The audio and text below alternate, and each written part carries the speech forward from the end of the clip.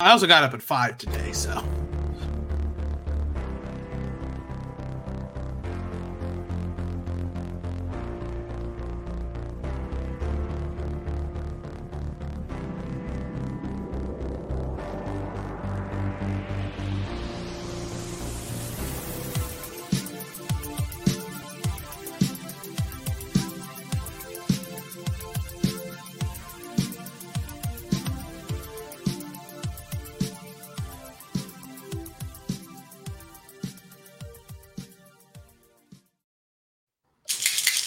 Pills here. Sorry. Guys, welcome to another edition of Big Trouble Little Podcast, episode 251. I'm Joe Dubs.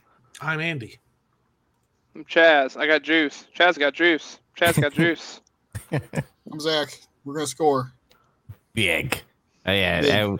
So we're still going on the Chaz mystery theme for his movies that he picked, and we're going to be talking about Requiem for a Dream, who is directed by Darren Aronofsky, which, by the way, I found out he did The Wrestler. So I was like, whoa, what a fucking, he must have upgraded from this film. But anyway, we're gonna be talking about. That's not what you did there. That's funny. We're going to be talking about this movie, so I guess let's get into it. Requiem for a Dream.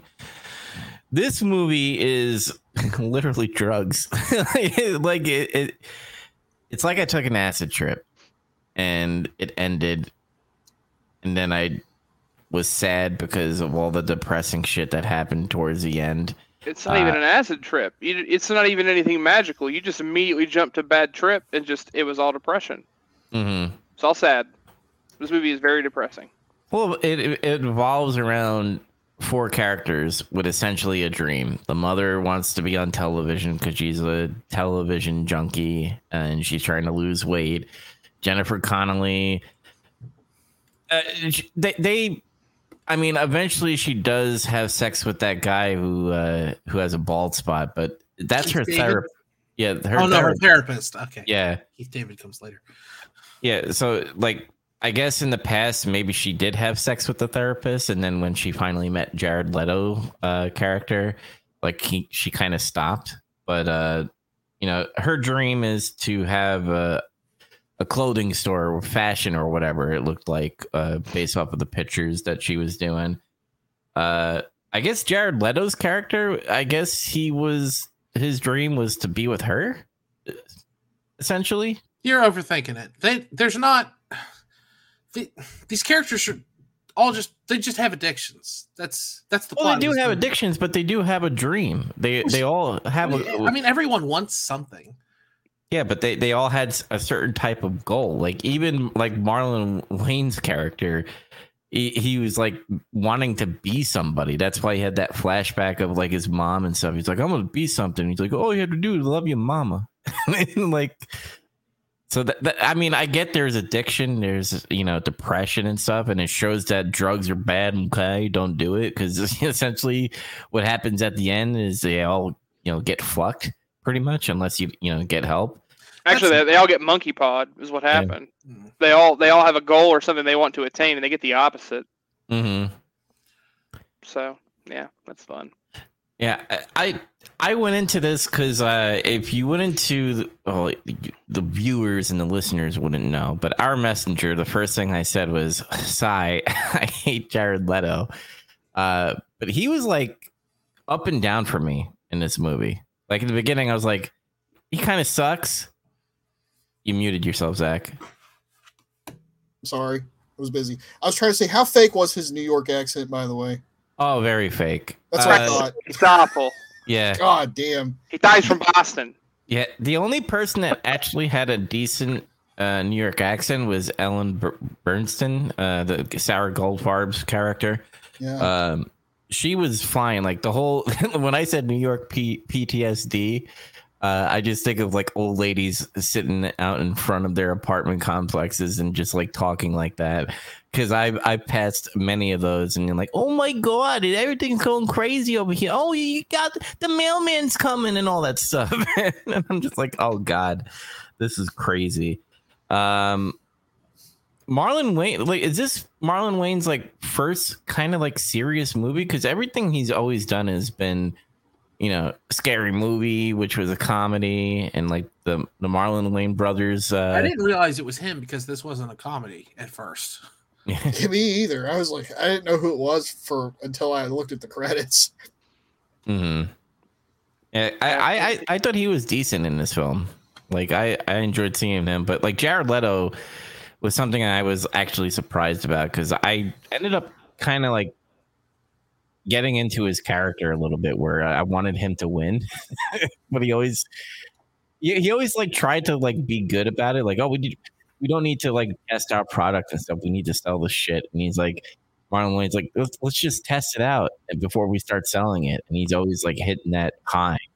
And obviously when you keep on doing that, your addiction gets worse and worse. Clearly they've never seen Scarface. Yeah. You don't get high off your own supply. It's the number one rule. When did they? I must have missed something because, and by the way, if you haven't watched this movie, spoiler, we do that every fucking episode, by the way. So spoiler. When did they get arrested, by the way? Is it when they were shooting up in the car in Florida? It was when they went to the hospital. Yeah, he came in and he looked at his arm and he was like, clearly he's doing. And then they like, that doc walks out, takes all the shit out that the guy can't like try to shoot up, and then when he leaves, it's just assumed he proceeds to call the cops from there. Mm. Yeah, that ER doc was a dick. He just actually doesn't even treat him. This movie, yeah, all docs in this movie were actually portrayed as they are just like lifeless assholes. I mean, we are kind of lifeless assholes, but I don't know. Say, the movie's realistic at very least, but a little.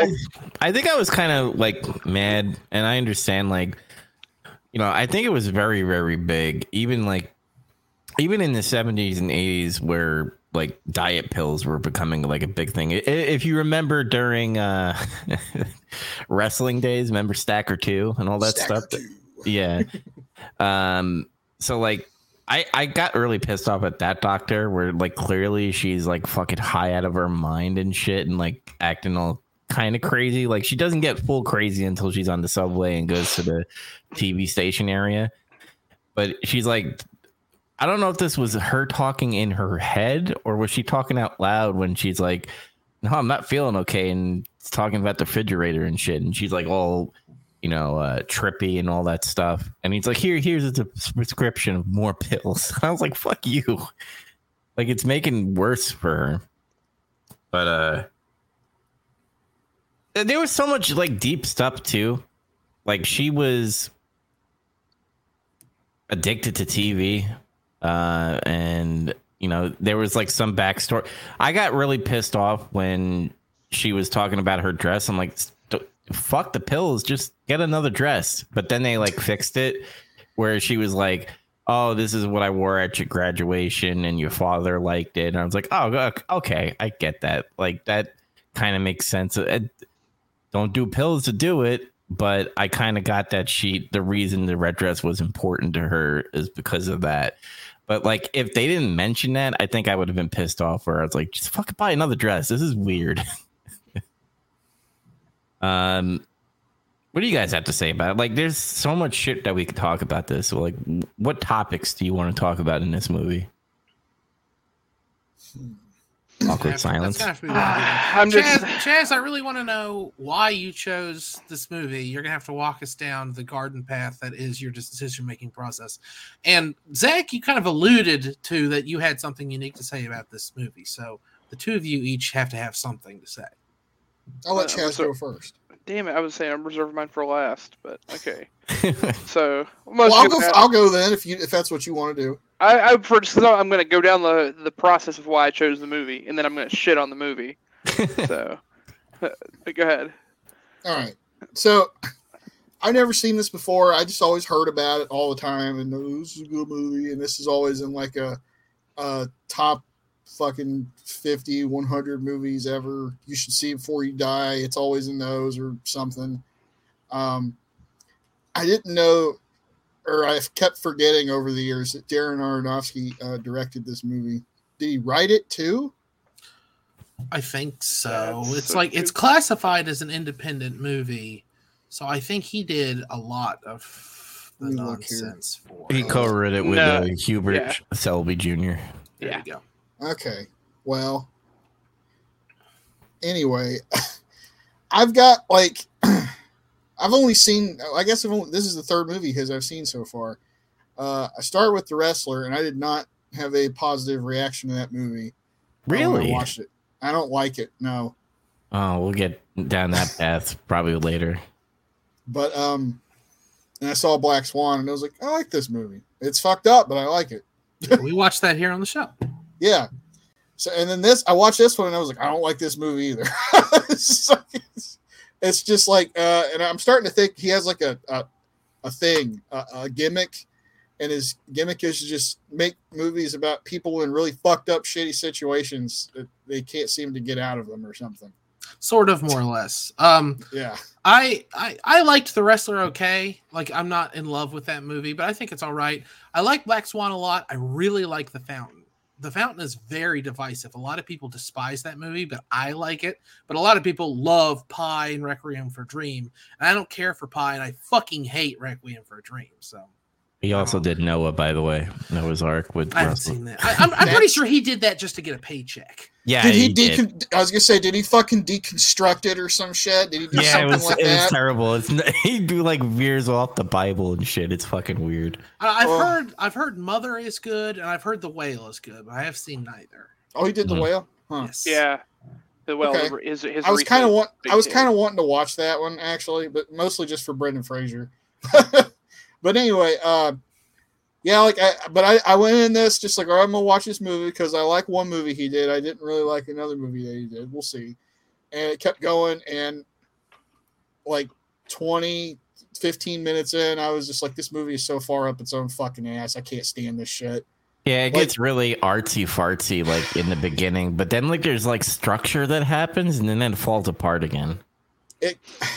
See, to me, it gets more interesting in like the last third of it when like shit starts going haywire for everybody. Mm-hmm. And that should be the part that's like, God damn, I hate this stuff. But like, that's where it actually kind of gets interesting to me. But everything before that is just like a bunch of pretentious fucking bullshit, honestly. Like, it's just like a bunch of, oh, look, I can do quick edit cuts too and make, I don't know. That shit got on my nerves. Just this shit where like they're just fucking high as a kite, laying next to each other. I love you. No, I love you. So I'd love the idea of shutting this goddamn movie off, but I'm gonna watch it. What was with the split screen, by the way? Like it almost looked like one of those like point and click games and shit that happened in PlayStation. He thought he was being cool. Yeah, the movie has a lot of experimental and stylized videography and sound editing in it. And there's the only thing I like about this movie is some of the videography. Like some of the stuff, like when they get really stoned and there's like it's sped up or something. That's neat. It's a cool way to show they're not in the right state of mind. You know, it's interesting. I don't hate all that stuff that he did, but all the quick edit shit, he did that too much. There's too much. Yeah, the transitions, the sound tracks were fucking annoying. I was like, fucking stop with this fucking music already. I don't want to sidestep the rest of what Zach's saying, but real quick, I just we can put a pin in this and come back to it. But I fucking hate the sound design in this movie. I could barely sit through this movie. I paused it like 5 times and like took the dog out and like went and got something to drink. I cannot stand listening to this movie. I hate the stupid little like zoomed in macro sounds of like people doing shit or whatever, cooking heroin or pouring a drink or rustling papers, or I cannot stand it. I don't know if it's like some weird neurosis I have where I just don't like that kind of sound. Like in movies, I think I've talked about this on the show before, and if I'm repeating myself, I apologize. But in television shows and movies, whenever like someone pours a drink, and instead of it sounding like a normal drink getting poured, they like Foley it in and turn the sound way up. I can't stand it. It makes my skin crawl. I hate that sound. Like you just hear it. It's like way overdone. And this movie does that for 4/5 of its runtime. And it's so hard for me to sit through. It does that for, to be fair, it's weird I'm defending this because it's an idea that it's execution. It doesn't work. Because I agree with you. The way it makes me feel is like nails on a chalkboard, but it's supposed to do that. As this movie plays, the actual volume, like the raw volume for the sounds that are being played, gradually get louder and louder to the point that they are supposed to be irritating because by the end of the movie, you were supposed to have had the uncomfortable sense of someone who is withdrawing because of everything they're feeling. Like, it's supposed to make you feel that way. It just sucks because feeling that way is awful, and that's not what I want out of a movie when I'm trying to escape to enjoy something. It's like, oh, great, thank you. I just felt like what withdrawal is like. Now I need to go take a cold shower, you asshole. Good. You made my argument for me. When you were done, I was going to politely wait for you to finish and then say, I don't want to watch a movie about that. I don't want that movie. Yeah, me either. This movie's an hour and 41 minutes long. That's an hour and 41 minutes I could have spent watching The Sopranos. Oh my God, does this movie it's something else I want to do right now. Doesn't this movie feel like it's 3 hours long too? Yes, it does. Yes, what the hell? It's supposed to. Time dilated. But I realize it's supposed to. It's supposed to be uncomfortable. It's supposed to look uncomfortable and unkempt and messy and dirty. I don't like that. I don't like this movie. I don't like the characters. There's no one in this movie to root for. Like, I like a lot of like weird movies, and I'll become borderline apologetic about my movie taste on some days because I like some weird ass shit and some abrasive nonsense and foreign art house. Who cares? But like at bare minimum, you got to have a character in this movie that I'm really rooting for, that you want to invest in. There's only one character. There's only one character in the movie remotely that you could root for, right? He gets the least amount of time. It's Tyrone. Tyrone's the only character at all that Marlon Wayne's character. He's remotely no, not at all. And I'll tell you why. Because at the beginning of this movie, they're just getting high on heroin and doing whatever, and they say, "Hey, I really like getting high on heroin. You know what we should do? Sell heroin." More. Oh yeah. Wow, I can't wait to see these guys succeed. You know, I name dropped Scarface earlier, and I do like Scarface. I do like Tony Montana, but it's not portrayed in this. I'm going through withdrawal, terrible nails on a chalkboard style. It's like Tony Montana is kind of like a sympathetic character in a way. He's like, you know, it's hard to explain. But well, you brought up Scarface. Like, they tried to be like top-notch drug dealers, and like what annoyed me in this film is like when they ran out of the quote-unquote good shit, like they acted like there was no other drugs on the market. Like they could have sold other shit to, you know, get money. Instead, they could have sold weed. They could have sold fucking like that's the problem with part of the problem with the movie is that the narrative is so honed in on its own message. Like, again, the message in the art is so far up its own ass that they leave out logical plot holes. Like, they don't fill them in. Like you just said, there are plenty of other things that you would go and get. You were in New York fucking City. You can find other drugs. Like, there's so many other drugs they can have. And don't get me wrong, they're not trying to portray them as these geniuses or anything. So maybe that's part of it. It's supposed to make you think, oh, well, they're down on their luck and they're trying to find whatever. But I mean, again, there's so many other routes. I mean, at the very beginning of the movie, the dude's stealing his mom's TV, and he's done it over and over. I mean, at that point, why haven't they already resorted to other stuff? Anyway, there's so much other bullshit in this movie that doesn't make any sense, and it's because it's trying to push that message of, oh, well, this is how it feels, and anyone can go through this, and we all have our own addictions. And it's like, yeah, that's great, and it hits at home. You just made me feel bad about everything else going on. I'd watch this to try to avoid whatever else I'm dealing with anyway. And again, the other thing we talked about before we started the show, one of the things that actually does not actually get into it all is the fact that the opioid crisis had already started at this point and was a big deal in the late 90s, and they completely ignore it like it doesn't exist. And opioids are a much larger problem than heroin literally at the time the movie's made. Not to mention it's skyrocketed and become so much more of an issue. So the fact that they just ignore it like it doesn't even exist is just tone deaf. It would have been a much easier write too, because they've got, they're all on heroin except the mother who is on amphetamines. She could have very easily been on opioids. Yeah. Oh, they had such an easy way to get to that point.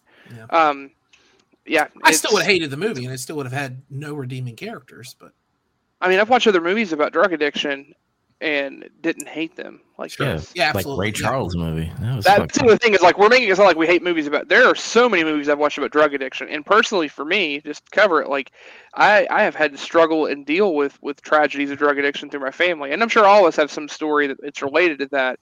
But I've lost a lot of really close loved ones and friends to drug addiction over the years, and again, it hits pretty hard at home. Doesn't mean that I'm going to hate every movie that's like it. This movie doesn't have a redeeming quality for it. It's just all depression, and it's just shoving it in your throat and making you feel very uncomfortable. And I'm not thinking about hoping something turns a corner or I get something exciting out of it. It's even kind of like comparing it to American History X. American History X is literally about Nazis. And I'm still rooting to hope that they turn the corner and figure out how to fix their lives. Even in that movie, I'm hoping the Nazis figure out a way to not be Nazis and sort their own lives out. That's literally the whole point of that movie, and then tragedy happens, right? Mm. In this movie, I'm not thinking about, I hope this turns around or this happens next. I'm just I really hope this is over soon. Well, that's because I'm thinking through the whole goddamn movie. Movies have a basic act structure, and there's it's building. There's a problem, and the characters need to overcome it, and then there's a climax or whatever. But in this movie, the problem they're trying to overcome is buy more heroin to sell it. Whereas in American History X, the problem is he's trying to get his younger brother to see what he has seen, to stop being a Nazi, to start being a better person. So if this was about they're hooked on heroin and then a character comes in and says, we got to get you guys cleaned up, this is no good, then we would have had something here. But it's not that. They're just, in their defense, they get more hooked. That's oversimplifying it a little bit. The point of them wanting to sell more is that they can get to a point where they can get out of the shitty life they have, and then they can get clean. They even talk about the stuff he keeps saying in his terminology is they get to a point where they can move away from being off of the shit and they can go have a better life and get out of the life they have. And so I think they all have these aspiring dreams to get there. The problem is they're taking the wrong way to get there. Everyone in the movie is taking a drug to get to the thing that they want. And it ends up leading them. The whole thing I said before. It's a monkey paw. They end up with the opposite. Well, they literally end up with the opposite. It's Tales from the Crypt style. Oh no, this is what you wanted. Well, sorry, this is what you get. So in the worst way. So it sucks. That's why back to the Scarface. Don't get high off your own supply. Look at the box of money that Marlon Wayans and Jared Leto's character looked at. That box of money that they had. They could live like kings in New York during that time.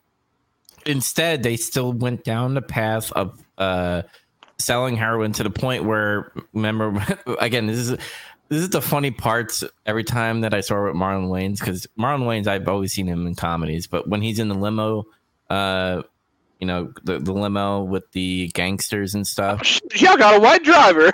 And all of a sudden it's just shooting and stuff. Yeah.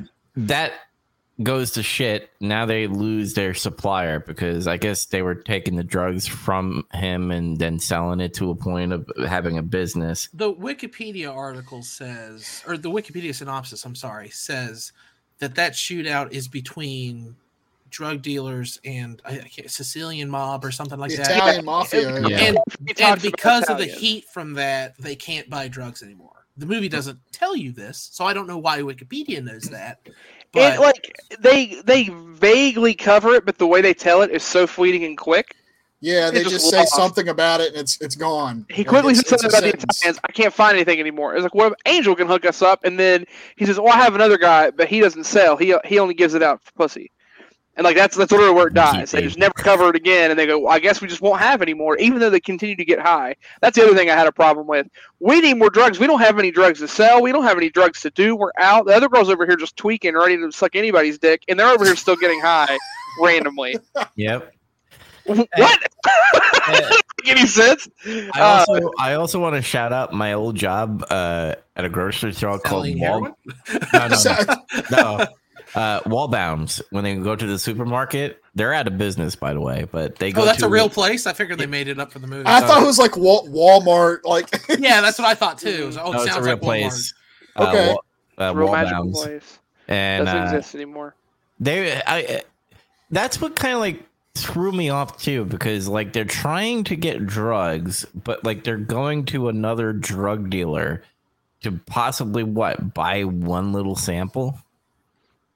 Yeah, I'm going to say something because I still didn't get to where I could explain why I picked this movie because it's not for the reasons you guys think. And I have regrets, but that being I don't know why. that being said, this movie about like the under network of drug dealing is clearly made by someone who just bought some pot off of someone a few times and thought, well, that's how the entire drug underground works. Yes, like, it's covered in such a shitty way. This is not how drug dealing works. This is part of my. This is going to be part of my presentation toward the end about why people like this movie and why they're all idiots. Yeah. Well, it's really fucking stupid. No, I'll just do it now. Go ahead. I'll get to my part at the end. People see this movie, and there's like kind of two unspoken audiences for this movie, and one is like you're interested in drugs and you see this and you think, oh man, that really sucks. I need to get my life back on track. And if so, awesome. I really hope those people see this movie and I hope it helps them.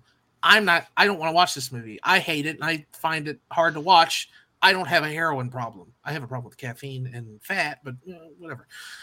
Make that movie. Oh, The Whale. I'll go watch The Whale. But anyway, he did make it eventually, didn't he? But the other one is these people who want to like glorify drug use, and I think it's one of those things where they're like kind of missing the point. And a lot of the people I know who kind of dig on this movie have been or currently are drug users, not like heroin or anything. I don't have any buddies that are into that, but I do know people who've done it in the past, and like people see this movie and they think, poor people on heroin. They're secretly Jared Leto style geniuses, or they have problems that aren't their fault or something. They're misunderstood. Like, they have this idea that if you're hooked on heroin, you're going to write the next great American novel, or you're going to start 9 Inch Nails, or what the fuck ever. No, some drug addicts are just drug addicts, and that's what this movie is. It's just people doing drugs to no effect. Yeah. I understand there's like kind of a point to it. Chaz, you did a good job of pointing it out. Like, I see something in this movie I didn't see before, but I don't like it any better. And I really think a lot of people like this movie for kind of the wrong reasons. I'm not saying, I'm not trying to say, it's hard to put into words what I'm trying to say. They just like movies about drug use, I think. It's the easiest way for me to put it. Okay, can I help you? Okay, yeah. I have it. If anyone that watches this movie is like going to defend it without any real basis for what the movie is about, then within their top 3 movies, they're going to say Dazed and Confused and Pineapple Express are in their top 3 movies. You got it. That it has nothing to do with the actual content of the movie. It's just the movie is about drugs. You nailed it. Yes. Yep, that's exactly it. Yeah, that's the movie where they shoot heroin and then their eyes get big. I love that movie, man. I love it. Yeah. You brought up a good point, Andy. Because wrong. In the beginning of the movie, like when they kept doing the trans, I won't get into that. Yeah, you get pinpoint. You don't actually get the dilation. I didn't even want to get into that. I was like, that makes me so fucking mad. Does your eyes are when you're fucking eye? Are you kidding me? I'm sorry, Dubs. Go ahead. No, you brought up a good point because glorifying drugs. I understand why the transition happened. Because when the characters do get high, that's how they're feeling, and I love what Chaz said before the show opened. You reminded him of the Icebreakers commercial. They pop one and go, and all the hair would stand up and shit, and their eyes would get all hot. Yeah, it's like, oh, this actually was a 2-hour commercial about the dangers of eating mints. That's my fucking addiction, Dentine Ice. Yeah, I gotta go down to the Suboxone. Gotta kick the Mentos. Yeah, Listerine strips. Yeah, you eat them like acid. Oh damn. I was getting annoyed. I was like, they're kind of glorifying this shit because, like, when you watch other movies, when they get high, you see them being like, "Oh yeah, this is so great," but then, like, obviously, it transitions later in the movie of them fucking up off of this drugs. But every time the transition happened, I was just like, "This is fucking stupid." And, okay, so to be fair though, the problem is it's overused. Like, there's actually a couple of times when they do it, it's brilliant in the way they do it because they find a person in a moment of a lot of stress in a specific scene, and they do a cut to that, and then they cut back, and it's like a mirror image of what you're seeing, but so many things have changed. It's like pick out 10 things that have changed. The one that sticks out to me most is when they're in the car, or Jared Leto's in the car. I can't remember where he's leaving. But he left his mom's house, I think. He left his mom's house, and he's like really freaked out and upset about the fact that he finds out she's addicted to amphetamines because he's figured it out because of the teeth grinding and stuff. So he's really upset, and it shows very clearly like how he looks in that moment. He's like still somewhat cleaned up. Like, he doesn't look like completely disheveled at the moment. It's still daylight outside, but he's really upset. It skips, and he's in a taxi too, right? So you gotta take that into mind. Like, the whole point is that you were to assume when you see them do that action that they have stopped whatever they were doing and went and got high, or did it wherever they were, and then they proceeded to live. So he proceeds to do that, and then it cuts back, and it is much later in the day. So he's wasted most of his day getting really high, and he's gotten back in a taxi, and he's just like stone chill, and he just forgot about everything like a zombie, and he's like disheveled and shit again. So, like, that in itself was kind of cool, but you've already done it 100 times, and you do it 100 more times, so then it just takes away from it. Exactly. It's totally overplayed, which really sucks, because a few times they do it, it's like he does it whenever she leaves to go have sex with the bald guy. His girlfriend leaves to go and meet that guy. Steven or whatever. I can't remember his name. Harold, I thought. No, Harold's the other character. What is this? Arnold? It's Arnold. Arnold, I think, yeah. Yeah, the bald guy. She goes to have dinner with him, and then he wants her to sleep with him. He's really upset, and he's thinking in his own head, like, I can't believe I've just sent her off to do this. And then he's just laying there, and then he gets really high, and then he's just like laying in a completely different way because he's totally fucked up. But again, you've already overplayed it so many times. You see him like kind of imagining her sleeping with him, and he's like, "Oh, I'm distressed. I'm gonna do drugs." Yeah, right. What was the meaning of the dream seeing Jennifer Connelly's character in the red dress? Was he like linking that to his mom in some way?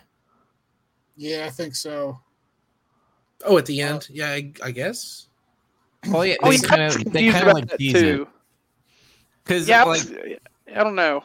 Because they kept on like, I guess he always had like a problem loving someone because like he had like, you could tell that he has like a rough relationship with his mom, and then he's like jealous when she's gonna have the first date with Arnold and stuff. It's like, oh, I'm just gonna go see my therapist and stuff, which at a restaurant, which was weird, and. Because that's why I think like maybe she had a thing going, and then she met Jared Leto's character, and she's trying to go on the right path. I think that's her. I don't think that's the first time though, too, because later, whenever she's about to have sex with him, she has to turn the lights out, and he says the line very specifically, "You never needed the lights off before." Mm-hmm. So that just assumes that she's had sex with him before. Yeah, which means that either she had a thing with him before she met him, or she's been banging this guy the whole time to get to money, which actually negates her character entirely, right? Because her entire moral is built around, well, I won't sell myself to get to one thing or another. But if that's to be assumed that she's been banging him to get money, then she's been doing it the whole time anyway. Well, it might not have been to get money. He had a position of power over her. Maybe he exploited her, and she's just that's true. To see that, yeah. Well, that's true. But the only thing the movie gives you though is that, well, I guess like you said, you could infer it a little deeper, but she mentions how she needs money and her parents are at risk of cutting her off. So maybe that's part of it. It's still like money related. I think or incentivized, but it's showing.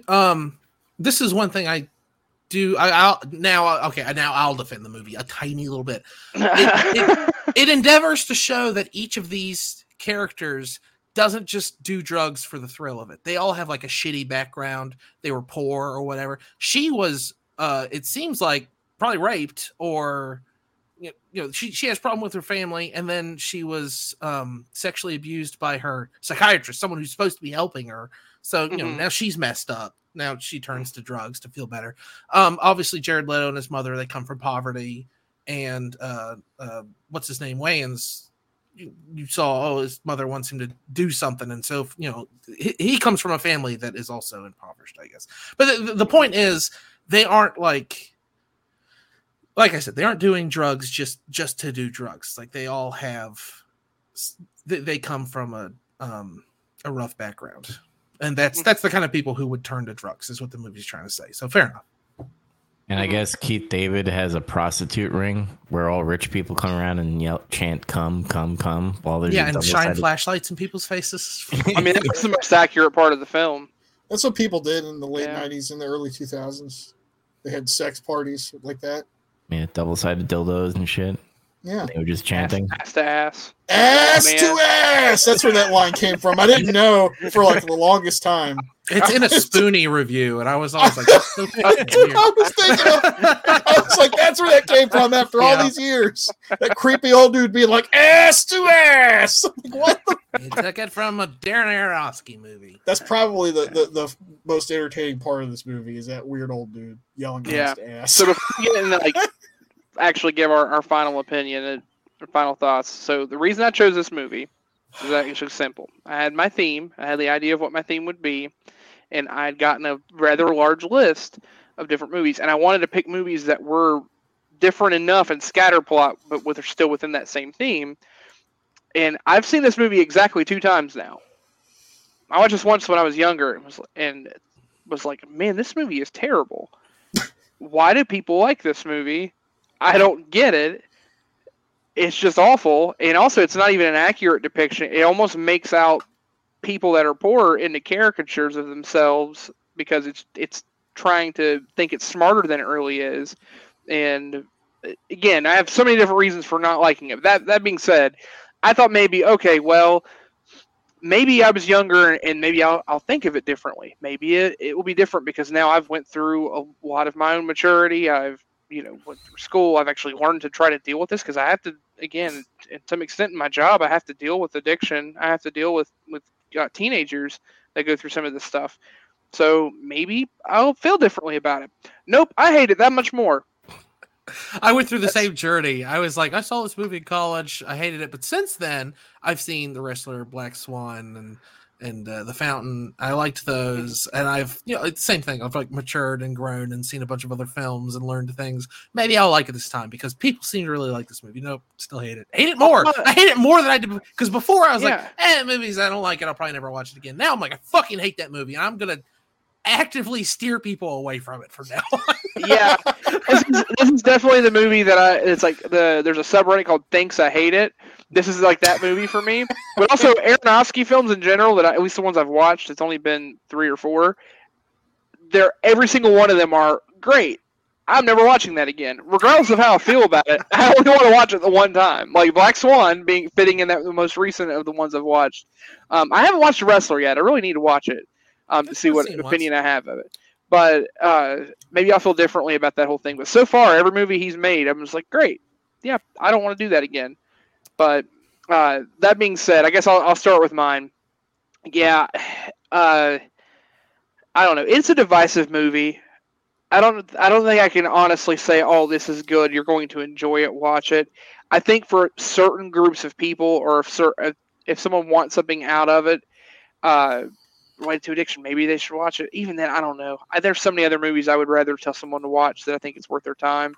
I think this movie has its own head up its own ass, and it misses the point. And ironically, the people that it attracts, this movie is trying to be so deep that it ends up attracting the most shallow forms of people that like it. They think they understand it, and it's not that good. In fact, it misses a lot of the point of what it's supposed to really be about. So I don't know. Because of that, I don't think I can honestly tell anybody, regardless of party, that they should watch it. So I'm gonna say not recommend. Here's what I'm gonna say. I'm gonna not recommend this movie, but I think you need to watch it once just so you could say I watched it and I fucking hated it.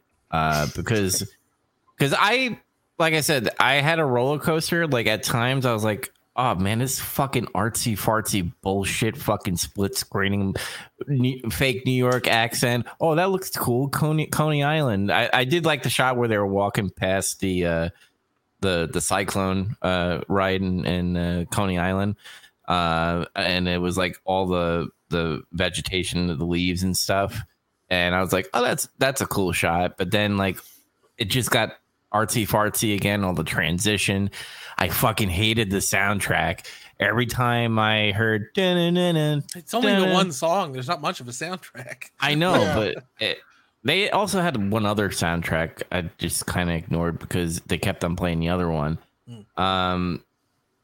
It just I didn't like this movie at all, and I wanted to root, like I kind of agree with Chaz a little bit. Like the only person I kind of rooted for, even though you did make a valid point, Andy, was Marlon Wayne's character. That was the only one person I kind of rooted for because he didn't have like a girlfriend that was like bitching at him all the time. Well, he did have a girlfriend, and she was kind of like, "What are you doing?" And he kept on like looking at the mirror. He's like, I guess he never had a door that opens up like a mirror before because of his poverty state or whatever like that.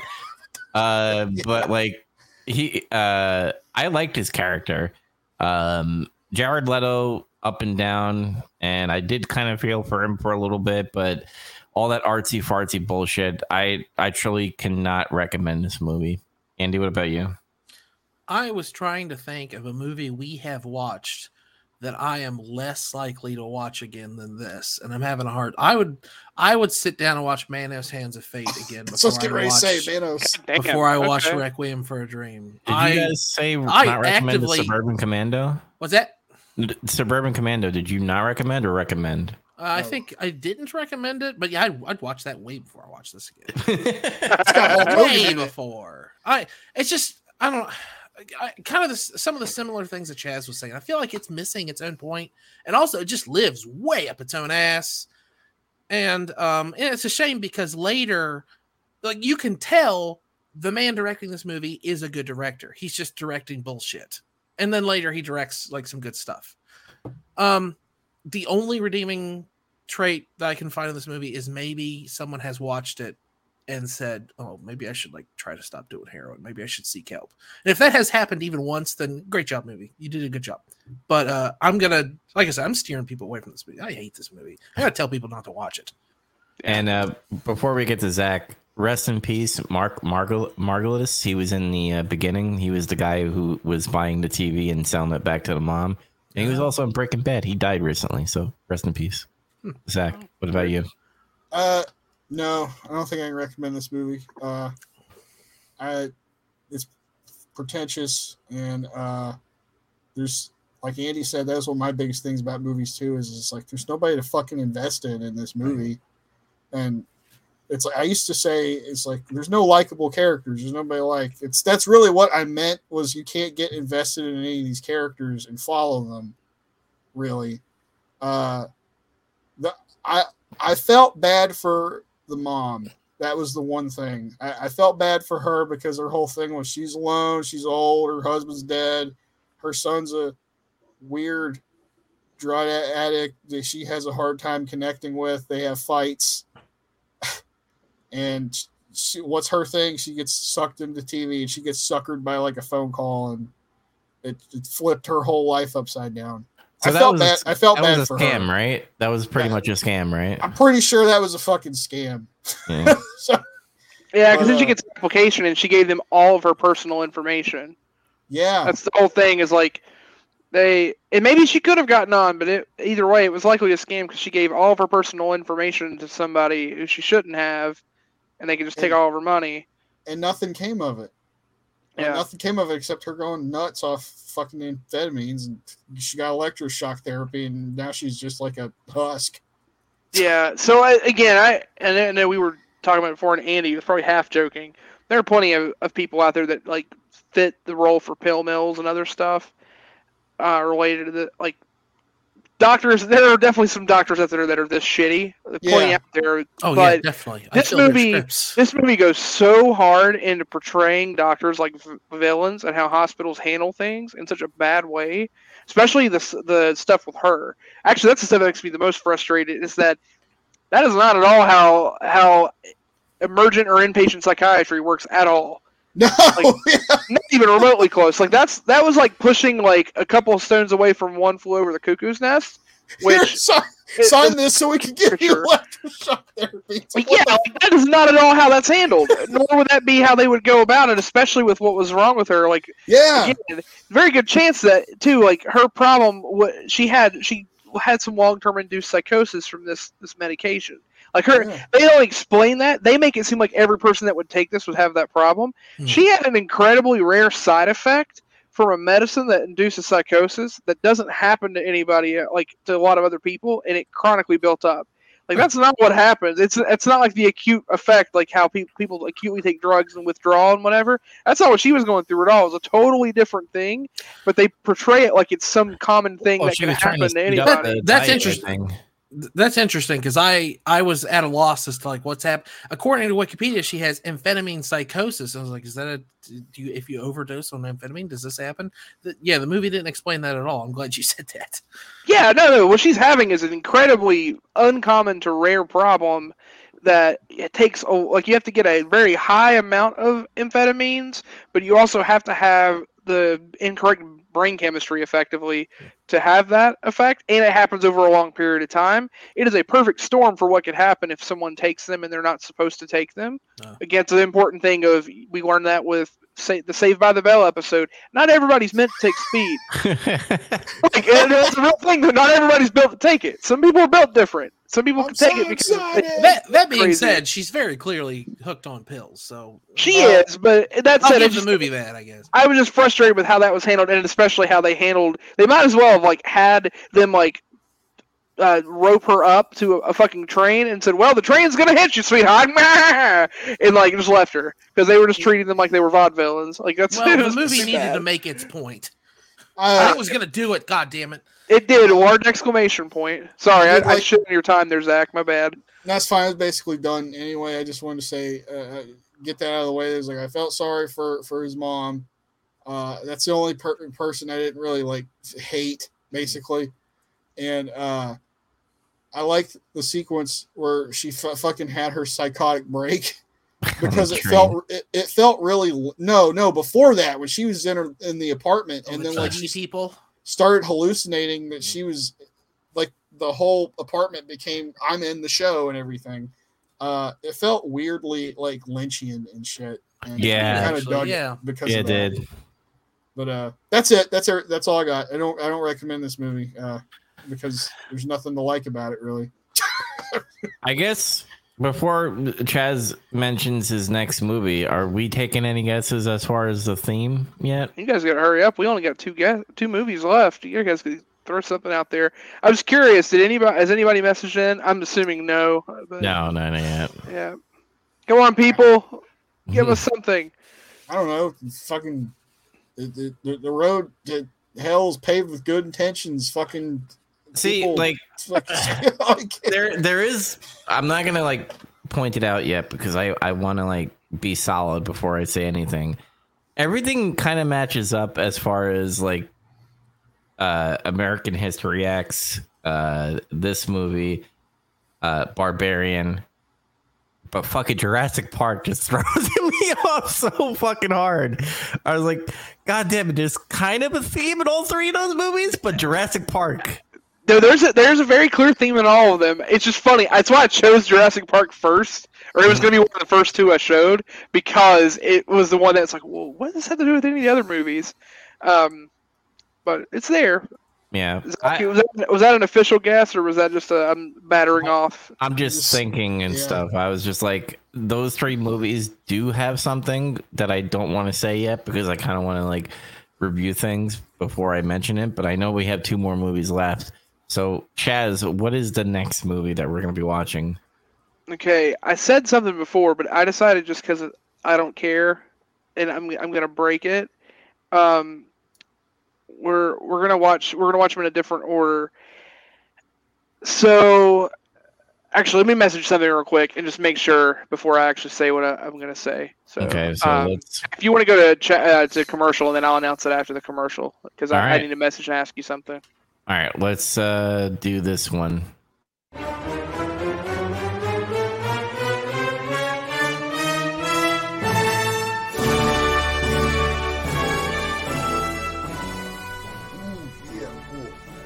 Wow! Oh, somebody put a microphone in front of me. You know what that means, brother. Yeah.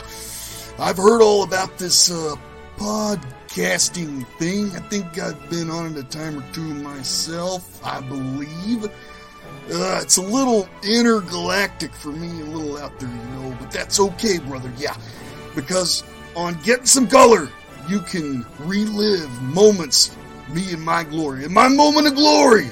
Before the yellow and red Brutus, you know who I'm talking about, brother. Yeah, the guy who was backstabbing, hot dogging, grandstanding. Forget all about him. You can see the Macho Man in his glory days, or you can hear people talking about it at least. You can watch, too. But hey, that's not what's important. The devil's in the details.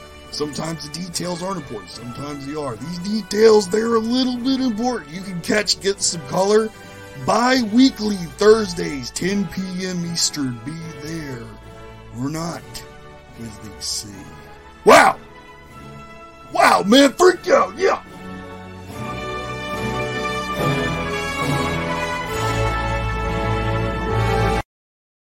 By the way, thank you, Randy Savage, for the ad. And I did watch a video where I actually heard Randy Savage's like normal voice. It was kind of fucking weird. Throws you off, doesn't it? Yeah. It's weird, yeah. All right. It's just him with the volume's turned down, that's all. So the drama's been built up. We're back from our commercial break. Mm-hmm. Verified to make sure. So next week we are going to be watching Terminator 2 Judgment Day. The good one. Nice. Yeah. So what were all the movies again? Jurassic Park, American History X, Requiem for a Dream, Barbarian.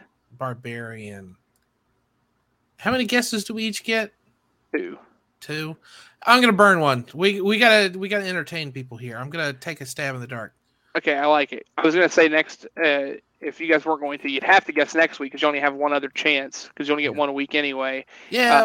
I was gonna give you guys a. I'll make it sweet in the pot. If you guys take a guess today, I will give each person who takes the guess a clue.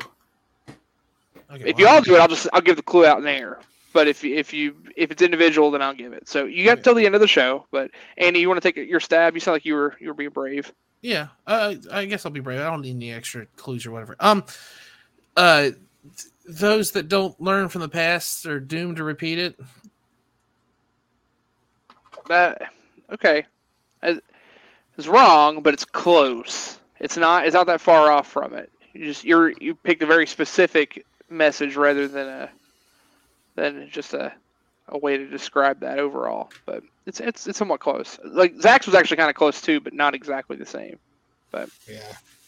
But you guys aren't too far off. See, you thought you were going to be like, well, what does it have to do with anything? But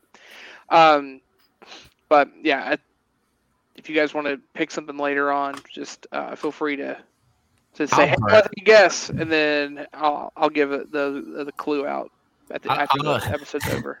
I'll think about it, but mine's kind of dumb right now as far as like what I think, because like, because since you mentioned Terminator 2, we see John Connor finally. Because remember, first movie is before John Connor was born. Second movie is when he's born. And who does he not have? A father figure anymore. Just like how Jared Leto's character didn't have a father figure. Shit. Okay, that's dinosaurs don't have fathers either. I'm gonna keep my mouth shut because you might be on something. I'm gonna keep my mouth shut. Okay. The absence of fathers in the nuclear family is tearing America apart. And remember the kids the kids in Jurassic Park looked at the what's his name? Tim. No, the guy with the hat. What's his fucking actor's Grant. name? Grant. Yeah, Grant. He was kind of a father figure to the kids a little bit. Sam Neill. Yeah, Sam Neill. There you go. But we're doing our last word segment here. What the hell have we been watching, playing, or doing? And I'm gonna go based off of how our cameras are set up. So Andy, you're going first. Yeah, bitch. Cameras, bitch. Watching, playing, doing? Oh shit! I don't think he's not ready. I don't think anything. Well, you said you started playing Metal Gear and then your shit broke. Yeah, I cannot capture footage or stream anymore. But yeah, I've been playing the hell out of Metal Gear Solid. Right before we started recording, I beat Sniper Wolf the second time in the snowfield. So I'm on disc 2. Ooh.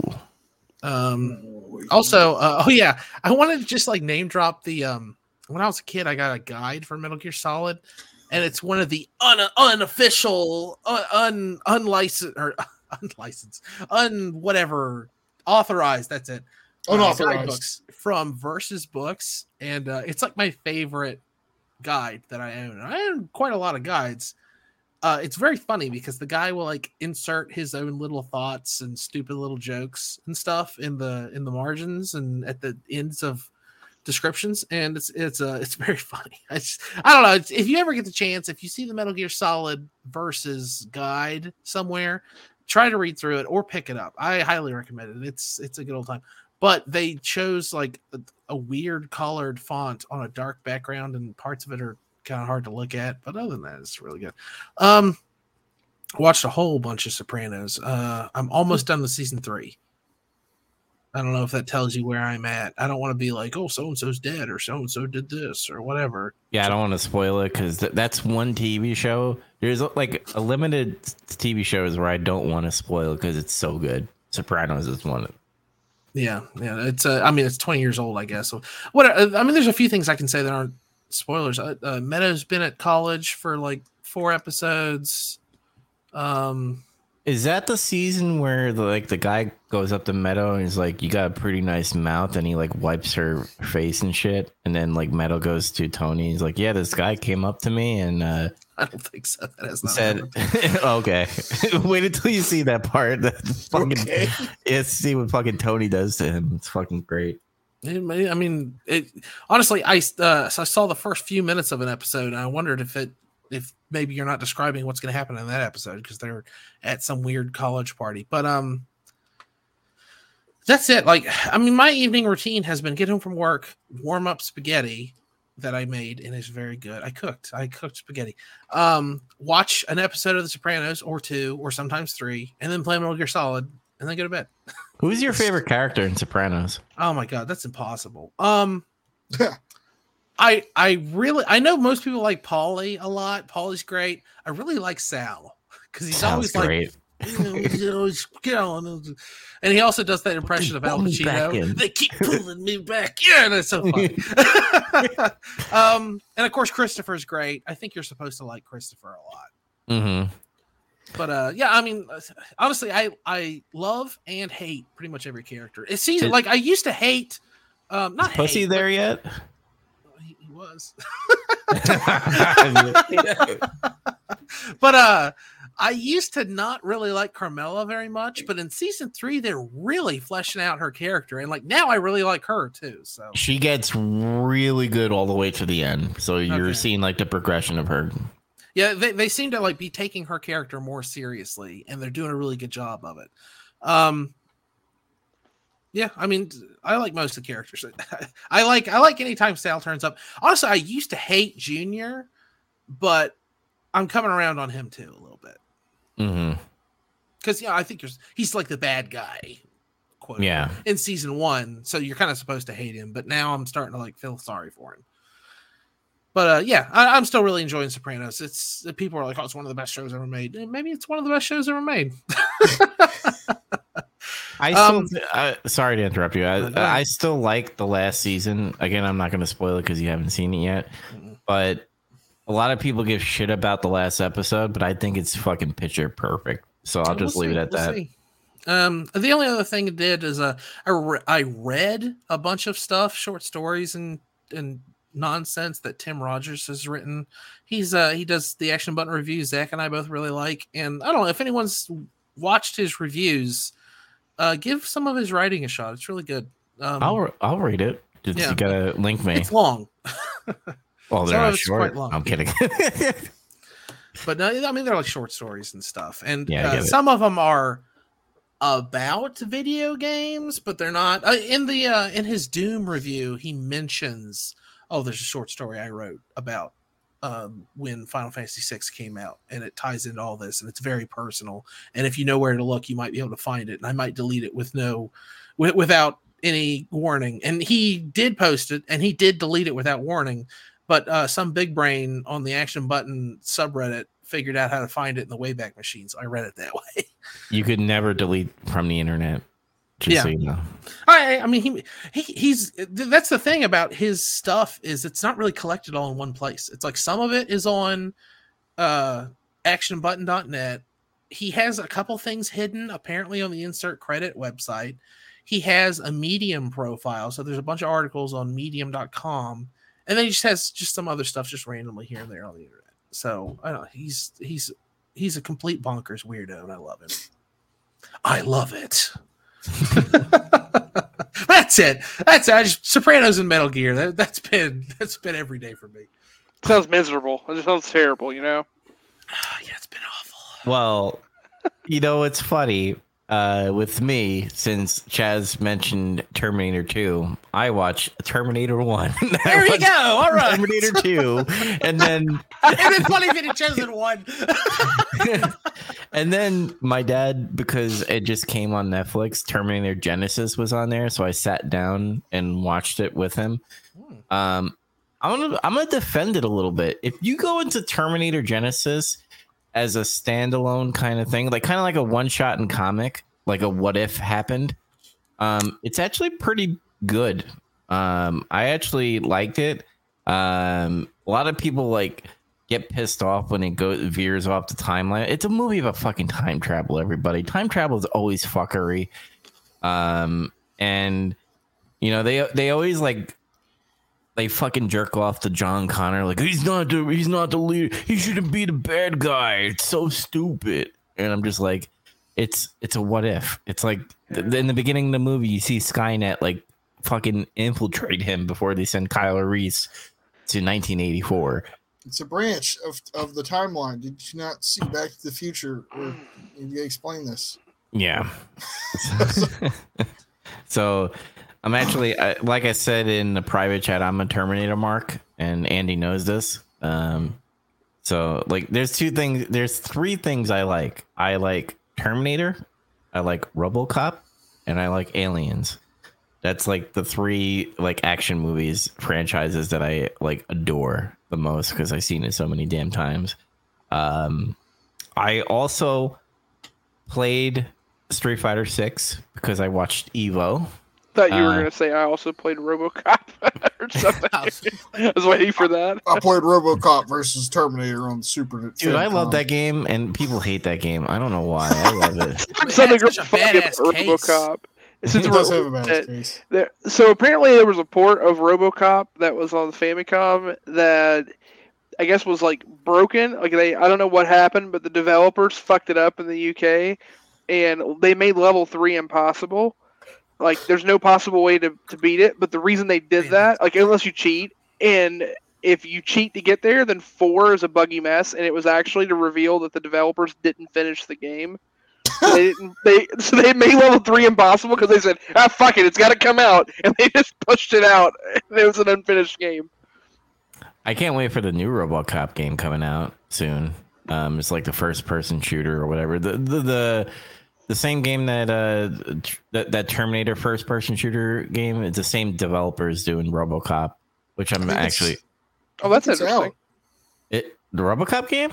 I saw reviews for it a couple weeks ago or something. Oh shit! I better fucking buy that shit because I gotta play that. Unless they were just early reviews or something. Probably early reviews because I think it comes out either like end of August or early September.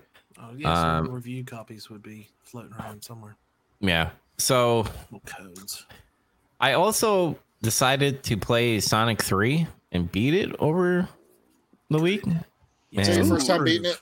First time beating it. And, oh shit! So Sonic 3 by itself, or did you do the lock on with Knuckles there? I did do it by itself. Okay. I didn't play. No, that's Knuckles. important. That's you got to do that once in a while. I'm curious. Did you have to the carnival bullshit? Did you have to look it up to do it, or did you know how to do it already? I'm older and I don't have the same shit, and I was like, this is bullshit, and I need to fucking look this shit up. To do what? That is the first time I broke a controller when I was a kid. You know, Carnival Night Zone, the little spinning cylinder things. Oh yeah. Well, okay, if the tails with it, he can fuck it up. Is the problem?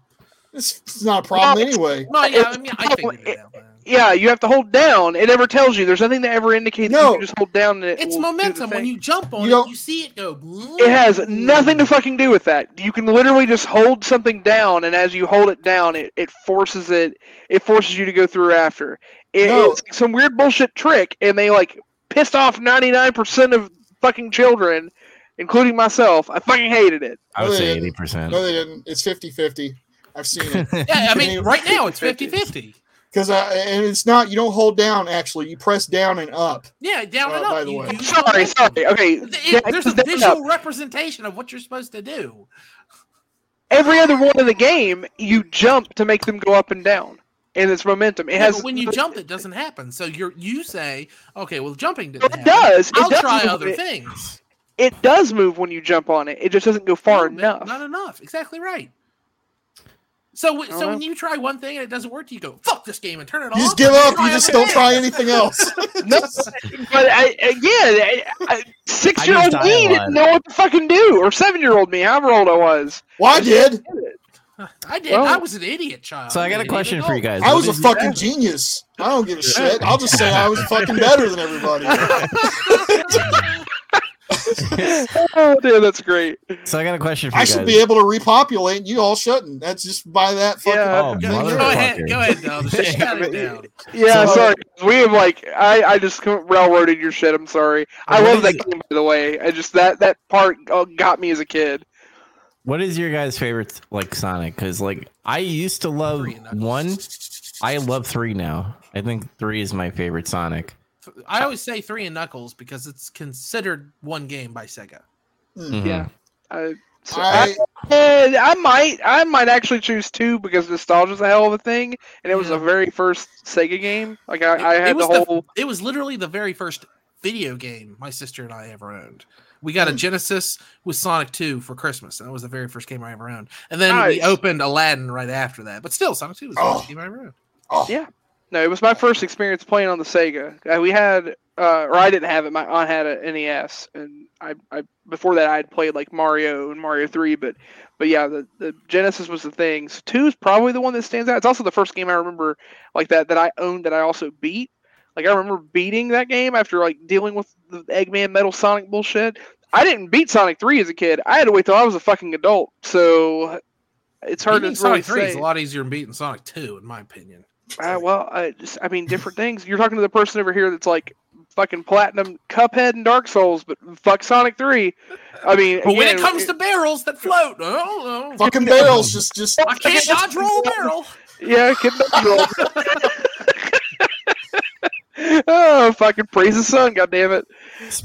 Shit. But yeah, Dubs 3 is the best. 3 and Knuckles is the best. Yeah. So, still, I mean, 2 is harder, but if you play 3 and Knuckles, you skip the very final boss in 3. How much of your hair do you pull out fighting that boss? I fucking hate that boss. I love that boss, but I hate that boss because it's a little tiny window to hit him. It's a tough boss, but I've never really hated it per se. Yeah, it's annoying. It's kind of like the Carnival level, but in boss form.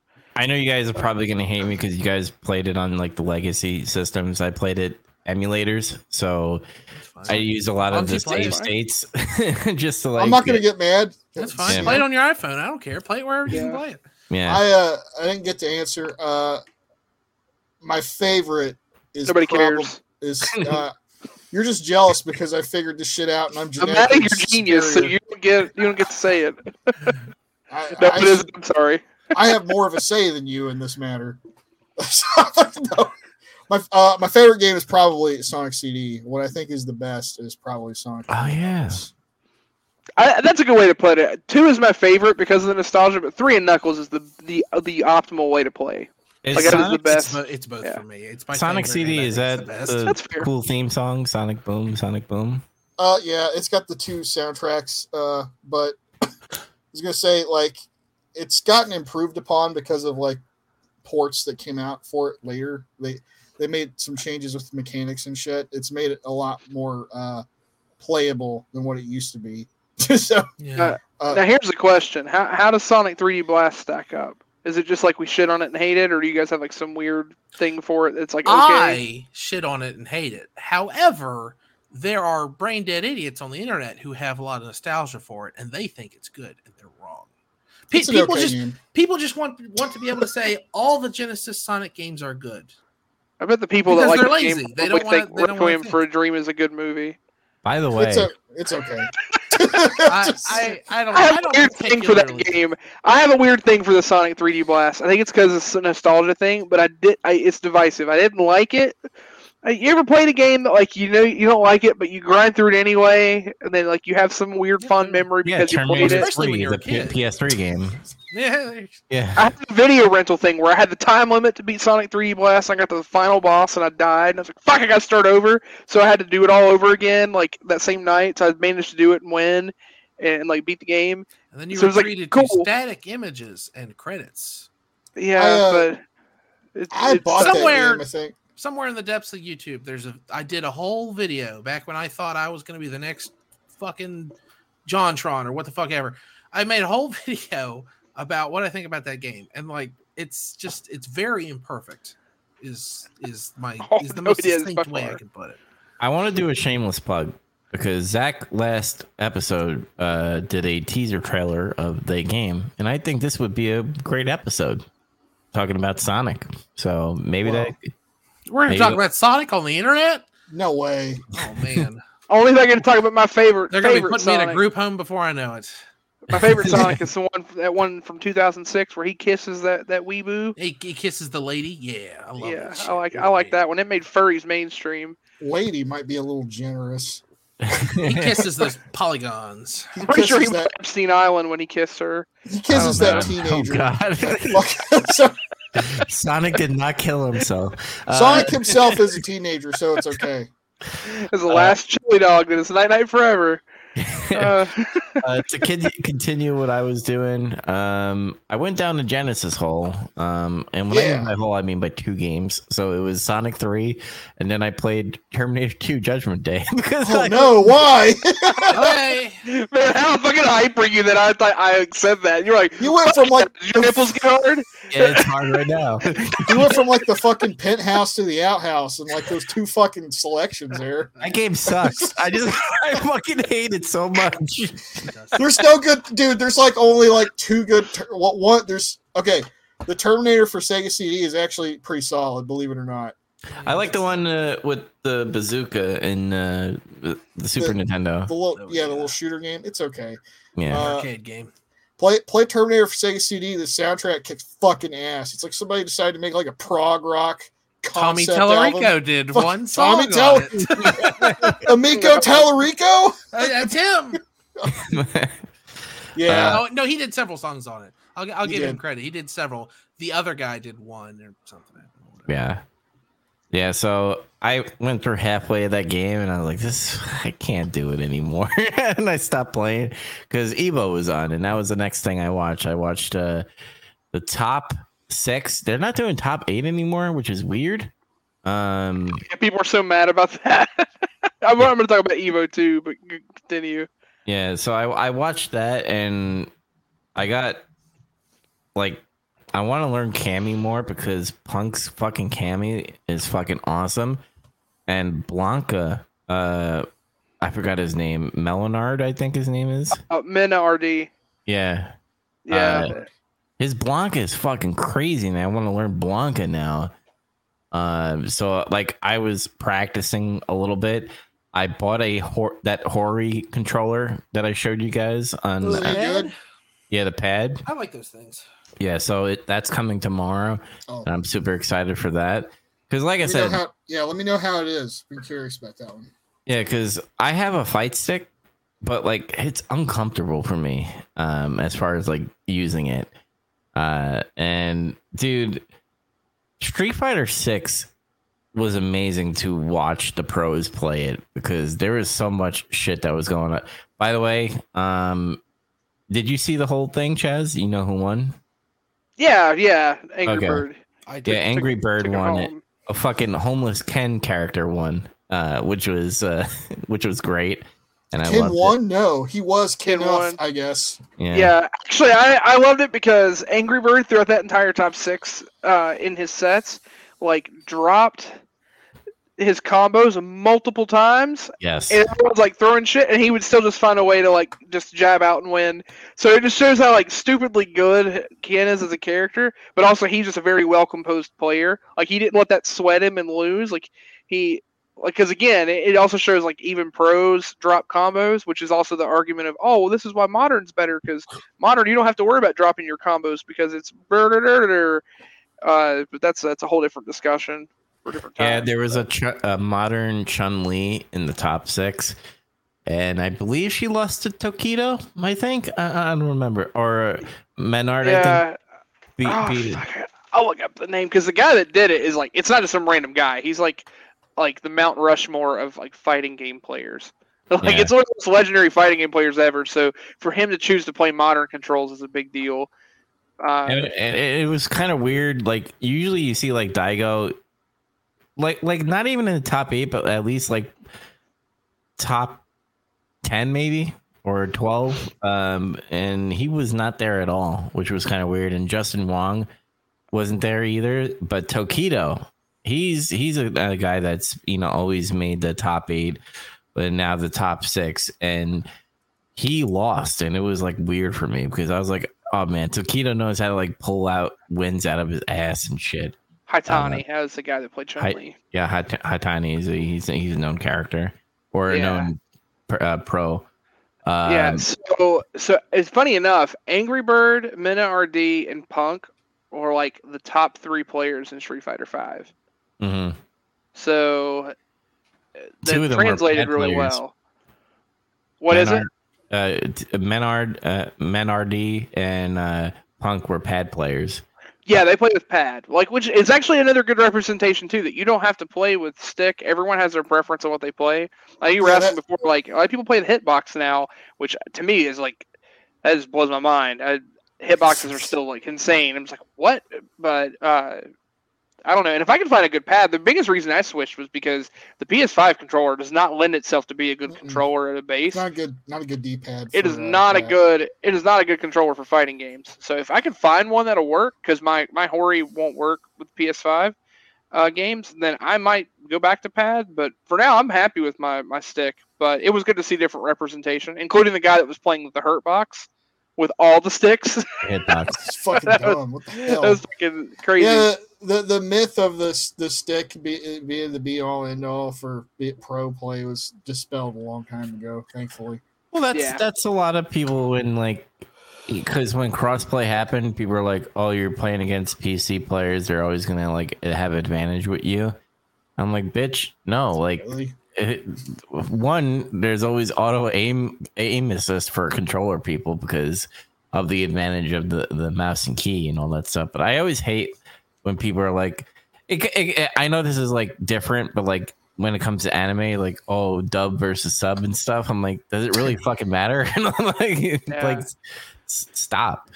I don't think it matters anymore because like latency issues, like the minor things don't matter now. Like there's so many ways to be able to play at an optimal level. You just pick the preference that works for you.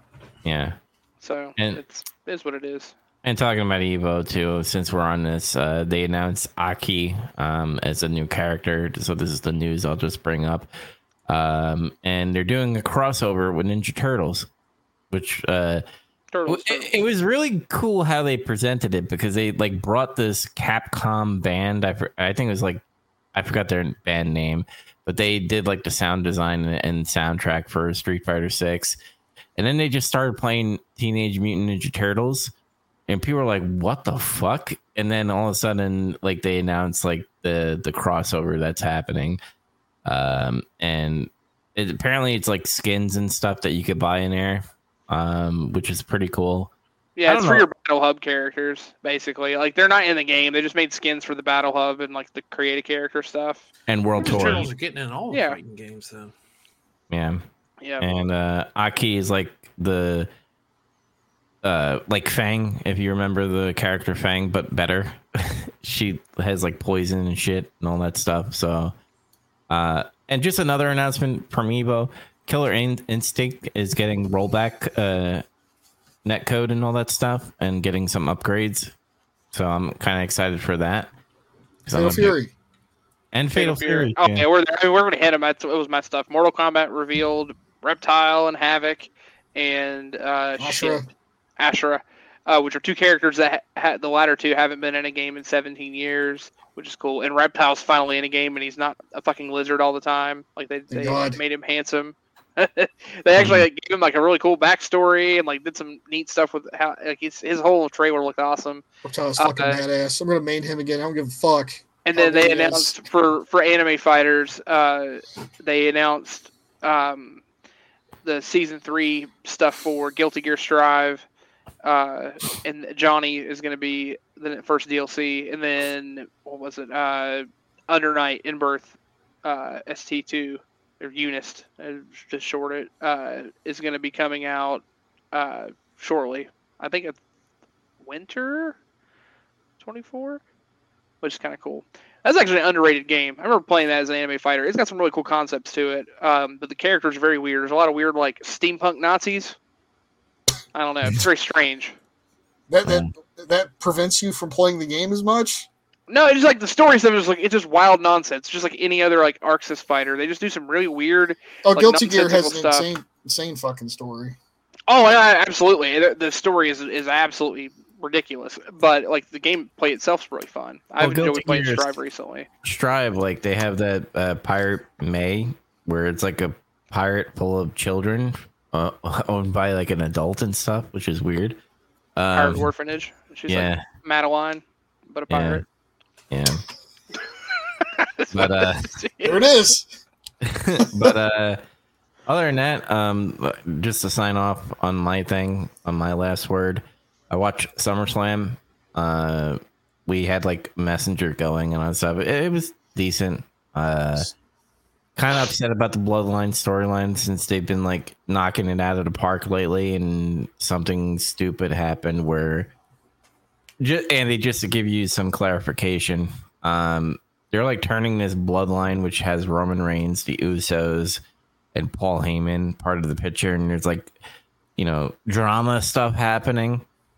And Jay is facing Roman Reigns in SummerSlam, and he was like fighting for his brother, who got injured by Solo and Roman Reigns. And Jimmy, Jay's brother, interfered in the match and screwed Jay. And we're just like, what the fuck is this bullshit? It's so stupid.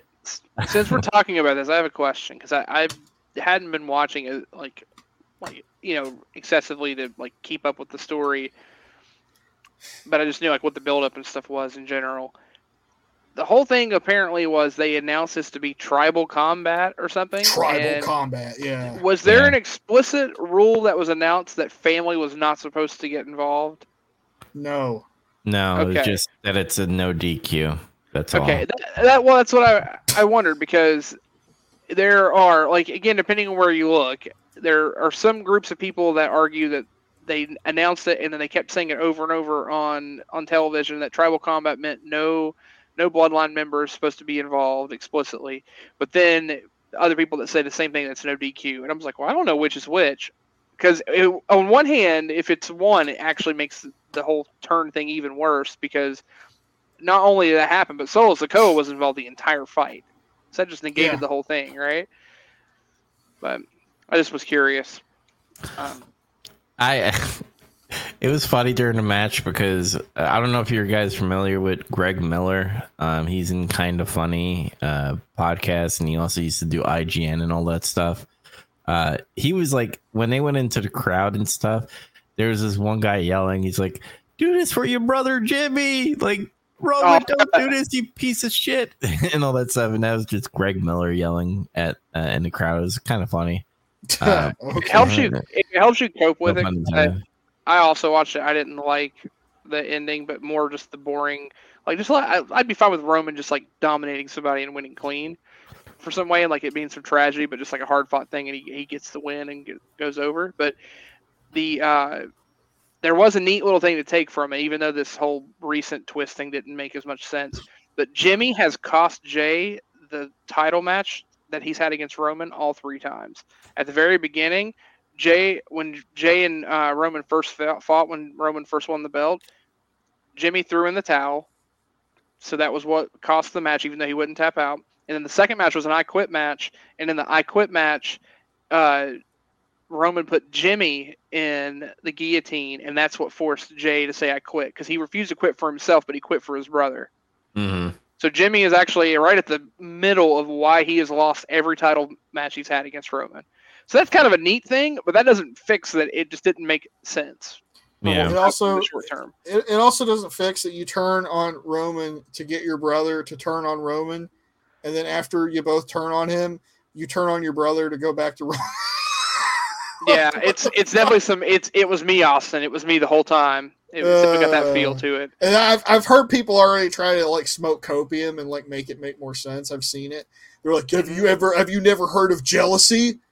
It's like, so he's supposed to be jealous of Jay? Like, what the fuck? I mean, what I literally shared, that little bit, I mean, it's true, so it's a neat thing to tie to it, but that's copium. That's literally what that is. Someone putting that out and said, oh, but Jimmy's been doing this the whole time. And I was like, yeah, has he?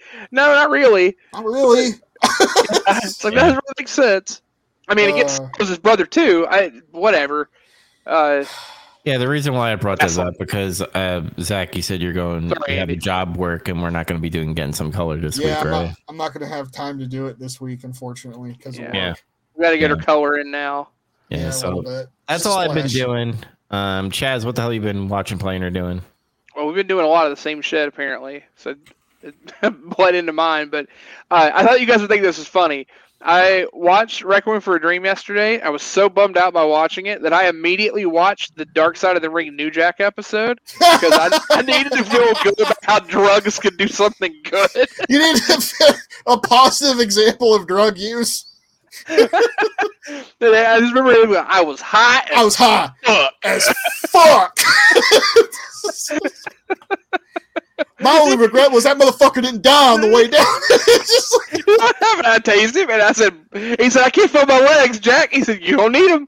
Bombs away. I was like, shit, he tried to kill him. I know we talk about this over and over, but that it made me feel better. And then after watching that, I watched some other Dark Side, what I'll get to, but just covering what I watched in like a sequence. I watched Knock at the Cabin because it was just up and recommended, and I was like, I'm kind of interested. It's an M. Night Shyamalan movie with Dave Bautista that came out. I don't know if anybody's watched it or not. It wasn't quite what I was expecting it to be, and it was a little strange. It went in this weird existential thing, and I don't know. I feel like overall the movie was kind of okay. Ish. It still just took a very weird like turn of how the events played out, and it was trying to push there are things that are much bigger than yourself and you're not supposed to understand it type of thing, but still the premise was kind of dumb and like what they had to do at the end, but it did do something. I mean, I'll just spoil it. It doesn't spoil what happens, but it just still makes you, it spoils at least some of the premise at the beginning of the movie. The base idea is that would you sacrifice one of your loved ones or someone you care about the most if it meant you would save the world? Like that was effectively the entire dilemma of the movie. Is a married couple, is 2 men and their adopted daughter are in a cabin, and Oh, Cabin in Dave the Woods. Bautista. Dave Bautista and his group of people show up and tell them that the world is going to end unless you do this. And they go. So it plays with that premise, and it's like one of those movies. If I watched this movie before I was married and had a kid, I'd probably just think this movie was really fucking stupid. But I felt like it was kind of like, oh, this is like it took me back down off the high of watching New Jack. I was like, shit, I might have to watch New Jack again. But then the ending got me emotionally. So then I was like, shit. But it hooked me in a cheap way. It's kind of like a low hanging fruit. It was like, well, of course, if you make me feel for the idea of whether I would sacrifice the people I care about most just to save the rest of humanity, or make sure that to secure a future for my daughter or something. Yeah, that's a heavy type of thing to think about, but that doesn't make it good.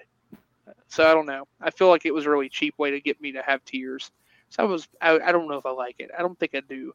I'd much rather prefer beating aliens with baseball bats. But thanks for that, Mr. M. Night Come Along. But I like anyway, Signs. I like Signs. Yeah, Signs fine. I like Devil. Devil. Sorry. The one with the evil elevator. Devil was good because I was really Jelly turned side off. I was really turned off by Lady in the Water. And that really ruined. And then the Avatar movie, I was like, what is he doing now? There's a twist in this movie. It's just a bad version of something I watched on Nickelodeon. That was the twist. That was the twist. So I did go on a big run watching some Dark Side stuff. So I watched the rest of Dark Side of the Ring season 4. Actually, there's an episode tonight. The Marty Jannetty episode airs tonight. Probably gonna watch it right after this. I want to watch that. But I watched the Adrian Adonis episode, which was all right. I didn't know too much about Adrian Adonis, so it was kind of interesting. But and I watched Abdullah the Butcher. That episode is really fucked up. If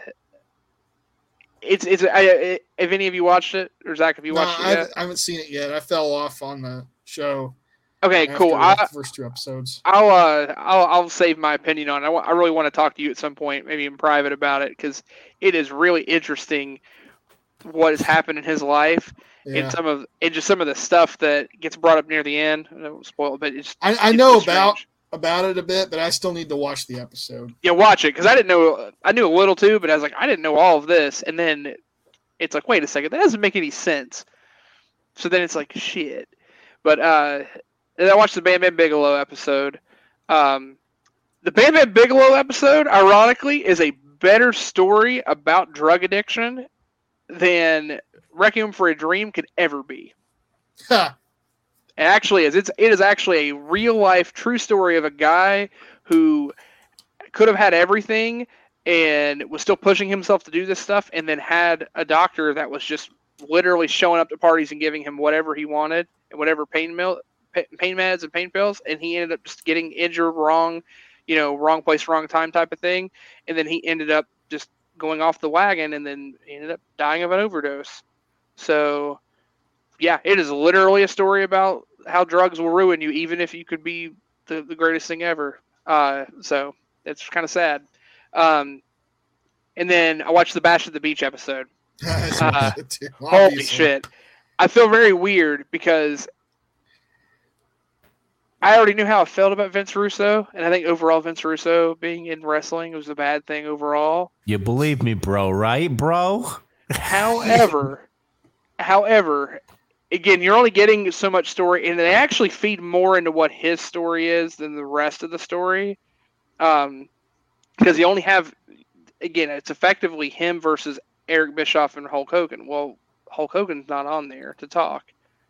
Yeah. And so it's literally just his word against Eric's, and they really give him a way more of a platform to talk than Eric does. But Eric shuts down a lot of it, so it's just to hit one word versus the other. And then Jeff Jarrett is just oddly the voice of reason and calm through all of that. Well, I shouldn't say oddly. He's always been that, I think, in a way.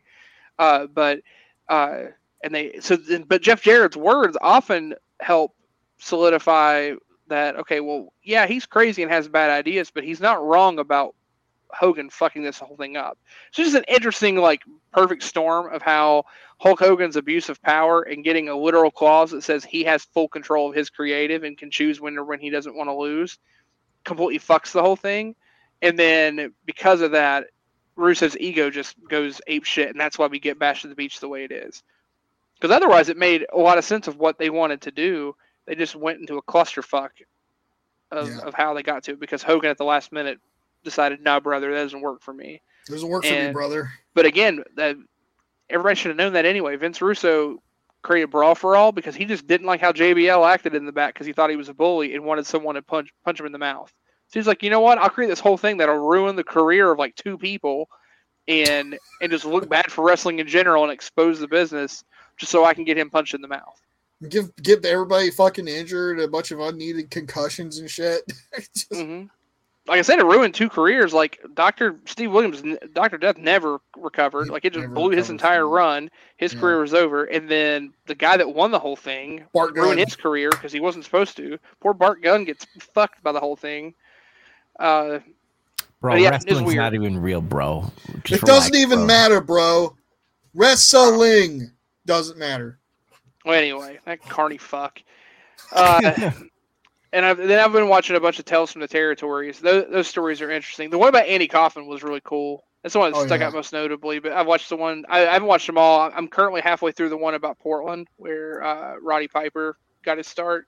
I need to watch more of that show. I didn't get around to watching it really. Yeah, I watched some of the Polynesian. I watched AWA.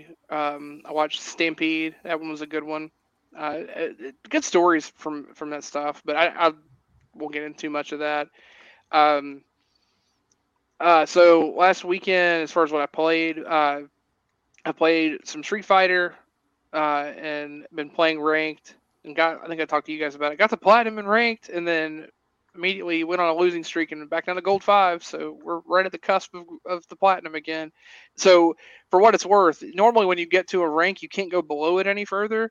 Like if you get to gold, you can't go back to silver. You get to silver, you can't go, but when you get to platinum, you can drop back to gold, and also you can no longer get win bonuses. So when you win to get to platinum, to diamond, to master, you just have to win and grind, and each win is 50 points and each loss is 40. And I think it's like 12,000 points to get to master. So it's just a fucking slog. Is what it is. So probably we'll stop it, or just kind of be dead in the water right in platinum with Minot. But maybe I'll pick another character up and try with someone else. Well, once I get my controller and my pad, we should start doing like a party for Street Fighter 6, me, you, and Zach. I'm up for that. I honestly, that's the biggest thing. I want to get sets in and play, and then I've helped a local group here start a regular event. We're going to start rotating fighting games that we do every Friday night. So this Friday is our first official event, and we're going to do Guilty Gear Strive. And other than picking it up, I think, Zach, actually, the day that it came out or something, I got it. And I think you would come over shortly after that. We were hanging out or doing something, and we played it. And that was the only time I had touched it after that. That's the time I've played it. Yeah, I literally hadn't played it since then. And then was goofing off on it or whatever. But yeah, it's not inherently difficult to pick up, but the curve gets higher because there's a lot of tech and stuff to it. But I'm looking into that a little bit. I'm going to probably get basically rinsed by a bunch of scrubs, but whatever. But it'll be fun. The guys I've met there so far are pretty cool, and it's nice to have that type of community feel. Again, nothing ever beats being able to play those types of games in person. Like, it's just so much better than like doing sets like that and friendlies versus playing online. So it's just a cool thing to have. And then I think the following week we're planning to play Street Fighter. But that said, played a little bit of that, played a little bit of Rock Band, but that's nothing new. I didn't do any Pokemon stuff. This was weird. This was the week that there was no Pokemon, no card game stuff. The newest set comes out Friday, so I'm sure I'll have some stuff that I pre-ordered showing up this week. So next week I'll talk plenty about that. But stream it opening. You opening it. Or if I have time. I'm spending all my other time packing. Like the next time you guys see this, I'll probably not have any of this shit up. And then the time after that, I won't even be in this house anymore. So, yeah, I'm just holding a different area. But he's going to Coney Island. Yeah, me and Russo, we're gonna start our own wrestling circuit. No, he's in Evansville, Indiana now. Oh, fuck him. Indiana? Bro. Other than that, anything else? Yeah, we already talked about the news stuff, Mortal Kombat and all our gaming stuff. All right, Zach. Big Z, take us home, homie. All right. I was catching up on some Dark Side of the Ring stuff too. I've only seen 2 episodes though. Watched the Match of the Beast 2000 thing, and we kind of already went over that. I will say real quick, it was interesting that they did not know that Jeff Jarrett is like Vince Russo's friend, and he was one of his handpicked guys in that whole thing. They did not really mention that. Interesting, but that makes way more sense hearing that, because it's like, seems like he was kind of favored. Because Jeff Jarrett's like rise didn't happen until Russo gets there, and then he just skyrockets in the company. Another thing that's worth noting is he's the one that brought Russo into TNA. So there you go. Anyway, I watched the Matt Bourne one as well. There's another guy who had really bad drug addictions that fucked his life up too. Yep. He was Doink the Clown. That's mostly what he's known for. I got mad at the person who didn't know that he died. Oh, yeah, that whole thing. Well, his daughter believes that she fucking killed him. And I don't know. I kind of believe that a little bit. So, it's kind of like her explanation of the events don't match like what the fucking the paramedics records and shit say. So, she's lying or some shit, whatever. Oh, the timing and stuff. Yeah, that's all sketchy. But that guy was a real talented dude, but he had a lot of personal issues that just kind of fucked his life up, unfortunately. I also watched SummerSlam last weekend, and I want to give a shout out to Cody and Brock. They had the match of the night, in my opinion. I think I saw Brock's dick. Yeah, everybody's making fun of Brock because Cody beat the shorts off of him. His shorts got ripped up. It was weird. It's just kind of, but that's something that you'll remember forever about that match. Yeah, you make a man expose his dick in front of a crowd of people, he'll shake your hand. It's just like that. It's just like that spot where Cody he grabs at the turnbuckle pad, and then Brock suplexes him, and he flings the turnbuckle pad way out into the crowd. You'll always remember that. It sticks out in your head. Especially the guy who catches the turnbuckle. Have a souvenir. It's funny though, because everybody's like, "Oh, I'm tired of this feud. I don't care about Cody. Brock's boring." And then they had like the best match. Best match of the night. Suck it. And nobody could shut up about how Brock shook his hand and was like, "Love you, brother," and then left. And then while he was leaving the arena, they even recorded it backstage. He's like, "Have a good flight home, Cody," and he's like smiling and shit. It's just everybody likes that version of Brock Lesnar. I don't know. Well, I guess they also announced later that he's going to be taking a hiatus. Yeah, he takes hiatus. Appropriate. So he's taking his break before he comes back, probably around Rumble season or whatever. So that's a nice thing. But everybody was like super mad about that whole thing. But what they don't realize is Brock. How many times has Brock like been beaten like that, like cleanly loses, and then gets up and shakes the hand of the person he loses and raises their hand? I don't remember a time he's ever put anybody over like that. He hasn't. Never specifically like that. Like that's a big deal. Yeah. That was not planned. That was the other thing. I was going to say they announced that it wasn't planned, so Brock did that of his own volition. It's pretty cool. That's just pretty cool. Yep, also too. But the show overall was all right. It was okay. It wasn't amazing. Hey, I get that Battle Royal win. Yeah. Yeah, it's cool that he won that Battle Royal, and it's continuing his push. They're gonna wait until he just gets lukewarm and then just go. You know what? Now's the time. Yeah, I hope not. We'll see. But he's getting in a feud with Miz now, I guess. Yeah. I played Tactics Ogre some more. I got nothing else to say about it. I'm still chipping away at it. It's just a long game. Those Tactics RPGs are long games. I had a buddy over and we did a lot of random retro gaming kind of shit. And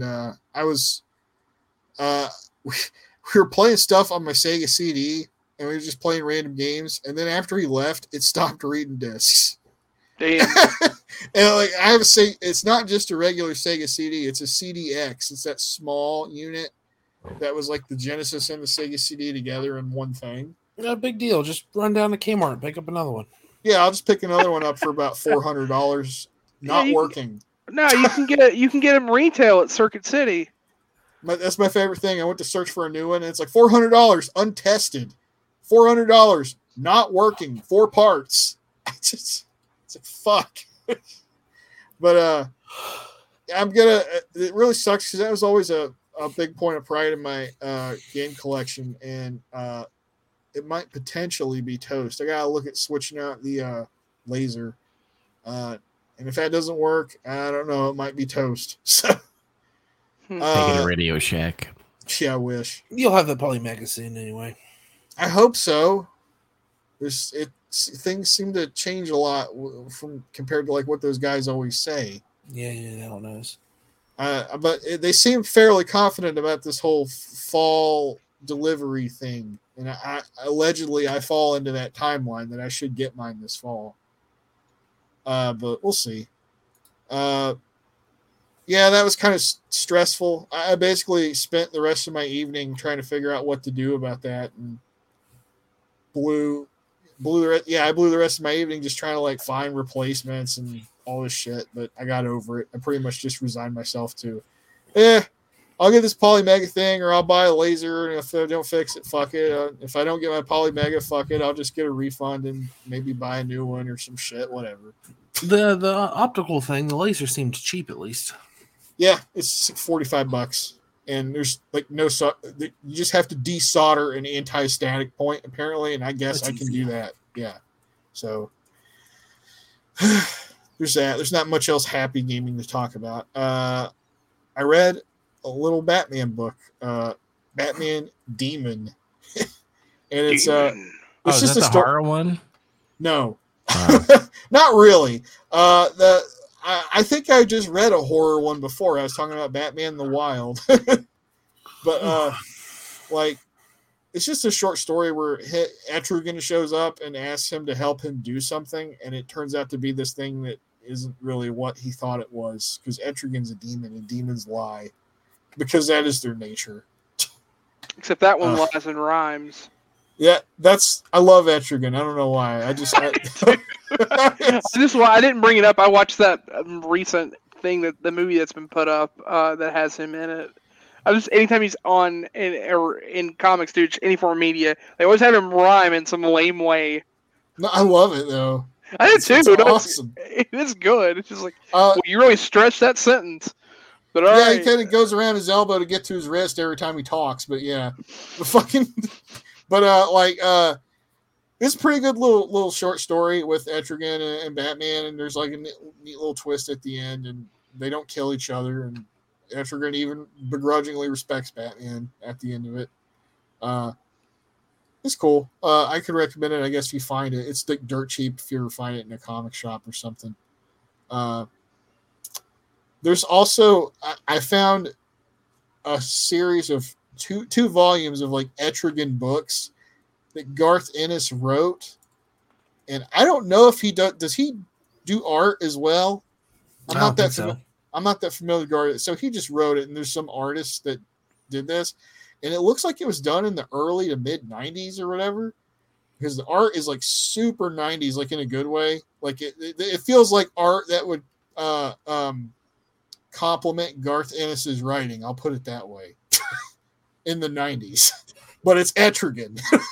And it's like really interesting. I want to buy these volumes and read this shit, because like that's Garth Ennis is known for like he fucking hates superheroes. He always wants to like write military books and shit, and that's like why he only mostly wrote the Punisher ever, because he's not really a superhero or anything. But him writing Etrigan is really interesting and weird, and I'm kind of curious as to how that turns out. And that's pretty much all that I did. All right. Before we sign off, Chaz, you said you have one little piece of news. Oh yeah, I lied. I did have Pokemon news. I am officially a Pokemon professor. Hooray. What does that mean? He's gonna send kids to their deaths. I mean, yeah, I can give away gift Pokemon and say, "Go on now, be on your way." He's gonna wear a long coat and talk too much. Yeah, so I started now. as so it's perfect. I'm an expert already. But yeah, I'll get my white coat. I'm waiting for it to come in, and I'll have access to like exclusive stuff if I help like host events at like sanctioned shops and stuff as a judge. So I can judge. I think it's like certain levels of tournaments, and as I spend more time there, then I can judge at higher levels of events and stuff. But the bigger thing too is I can help host events that help teach people how to play the game. And then again, I just get access to exclusive stuff. Like there's exclusive merchandise and bags and the staff promo cards that you can only get at like pre release events and stuff like that. Like there's certain things like that I'll get access to. But the bigger thing I did it for is to help because where I'm moving doesn't currently have a shop that locally has Pokemon. But if they had a professor, they would do it. So I'm hoping that will help. Once I settle in there, the shop owner will start doing some stuff. But if not, I'll just drive an hour and go back to where I've been playing. But nice. But yeah, that was neat.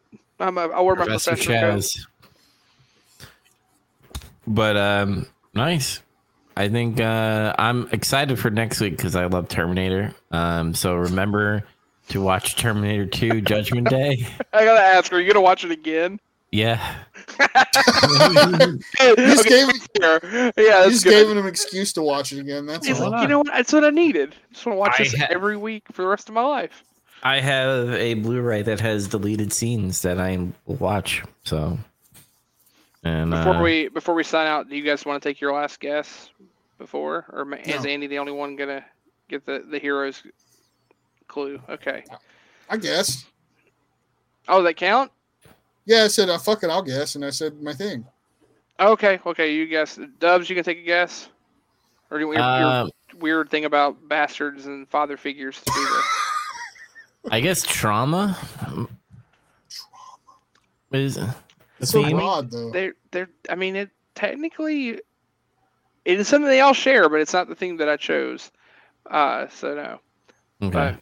But, okay, I'll give you guys a clue off air. Okay. All right. So, all right. Remember next week, Terminator 2 Judgment Day. And that means we have 2 more. I'll give you guys news of what we're doing with our show next week. So be prepared for that. But until next time, guys, remember to watch our podcast on YouTube, to like and subscribe on Couch Entertainment's and Big Trouble Little Podcast YouTube channel. We're on Twitch, which is JoeDubs35. We're on all podcast services, so check us out there. Also getting some color, Lost in Nightmares, and soon our the podcast to surpass Metal Gear will be on there soon. And remember to, is there a like thing on the podcast? Just listen to us and give us a review. But until next time, guys, peace out. Later. Thanks for listening. What's in the bag? Huh? I'm from Geek TV, and today we're talking to local comic fans and finding out what they're purchasing. So what's in the bag?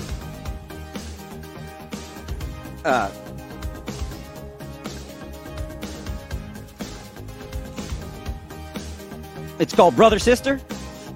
That's awesome. And what is that about? Like a brother-sister crime-fighting duo?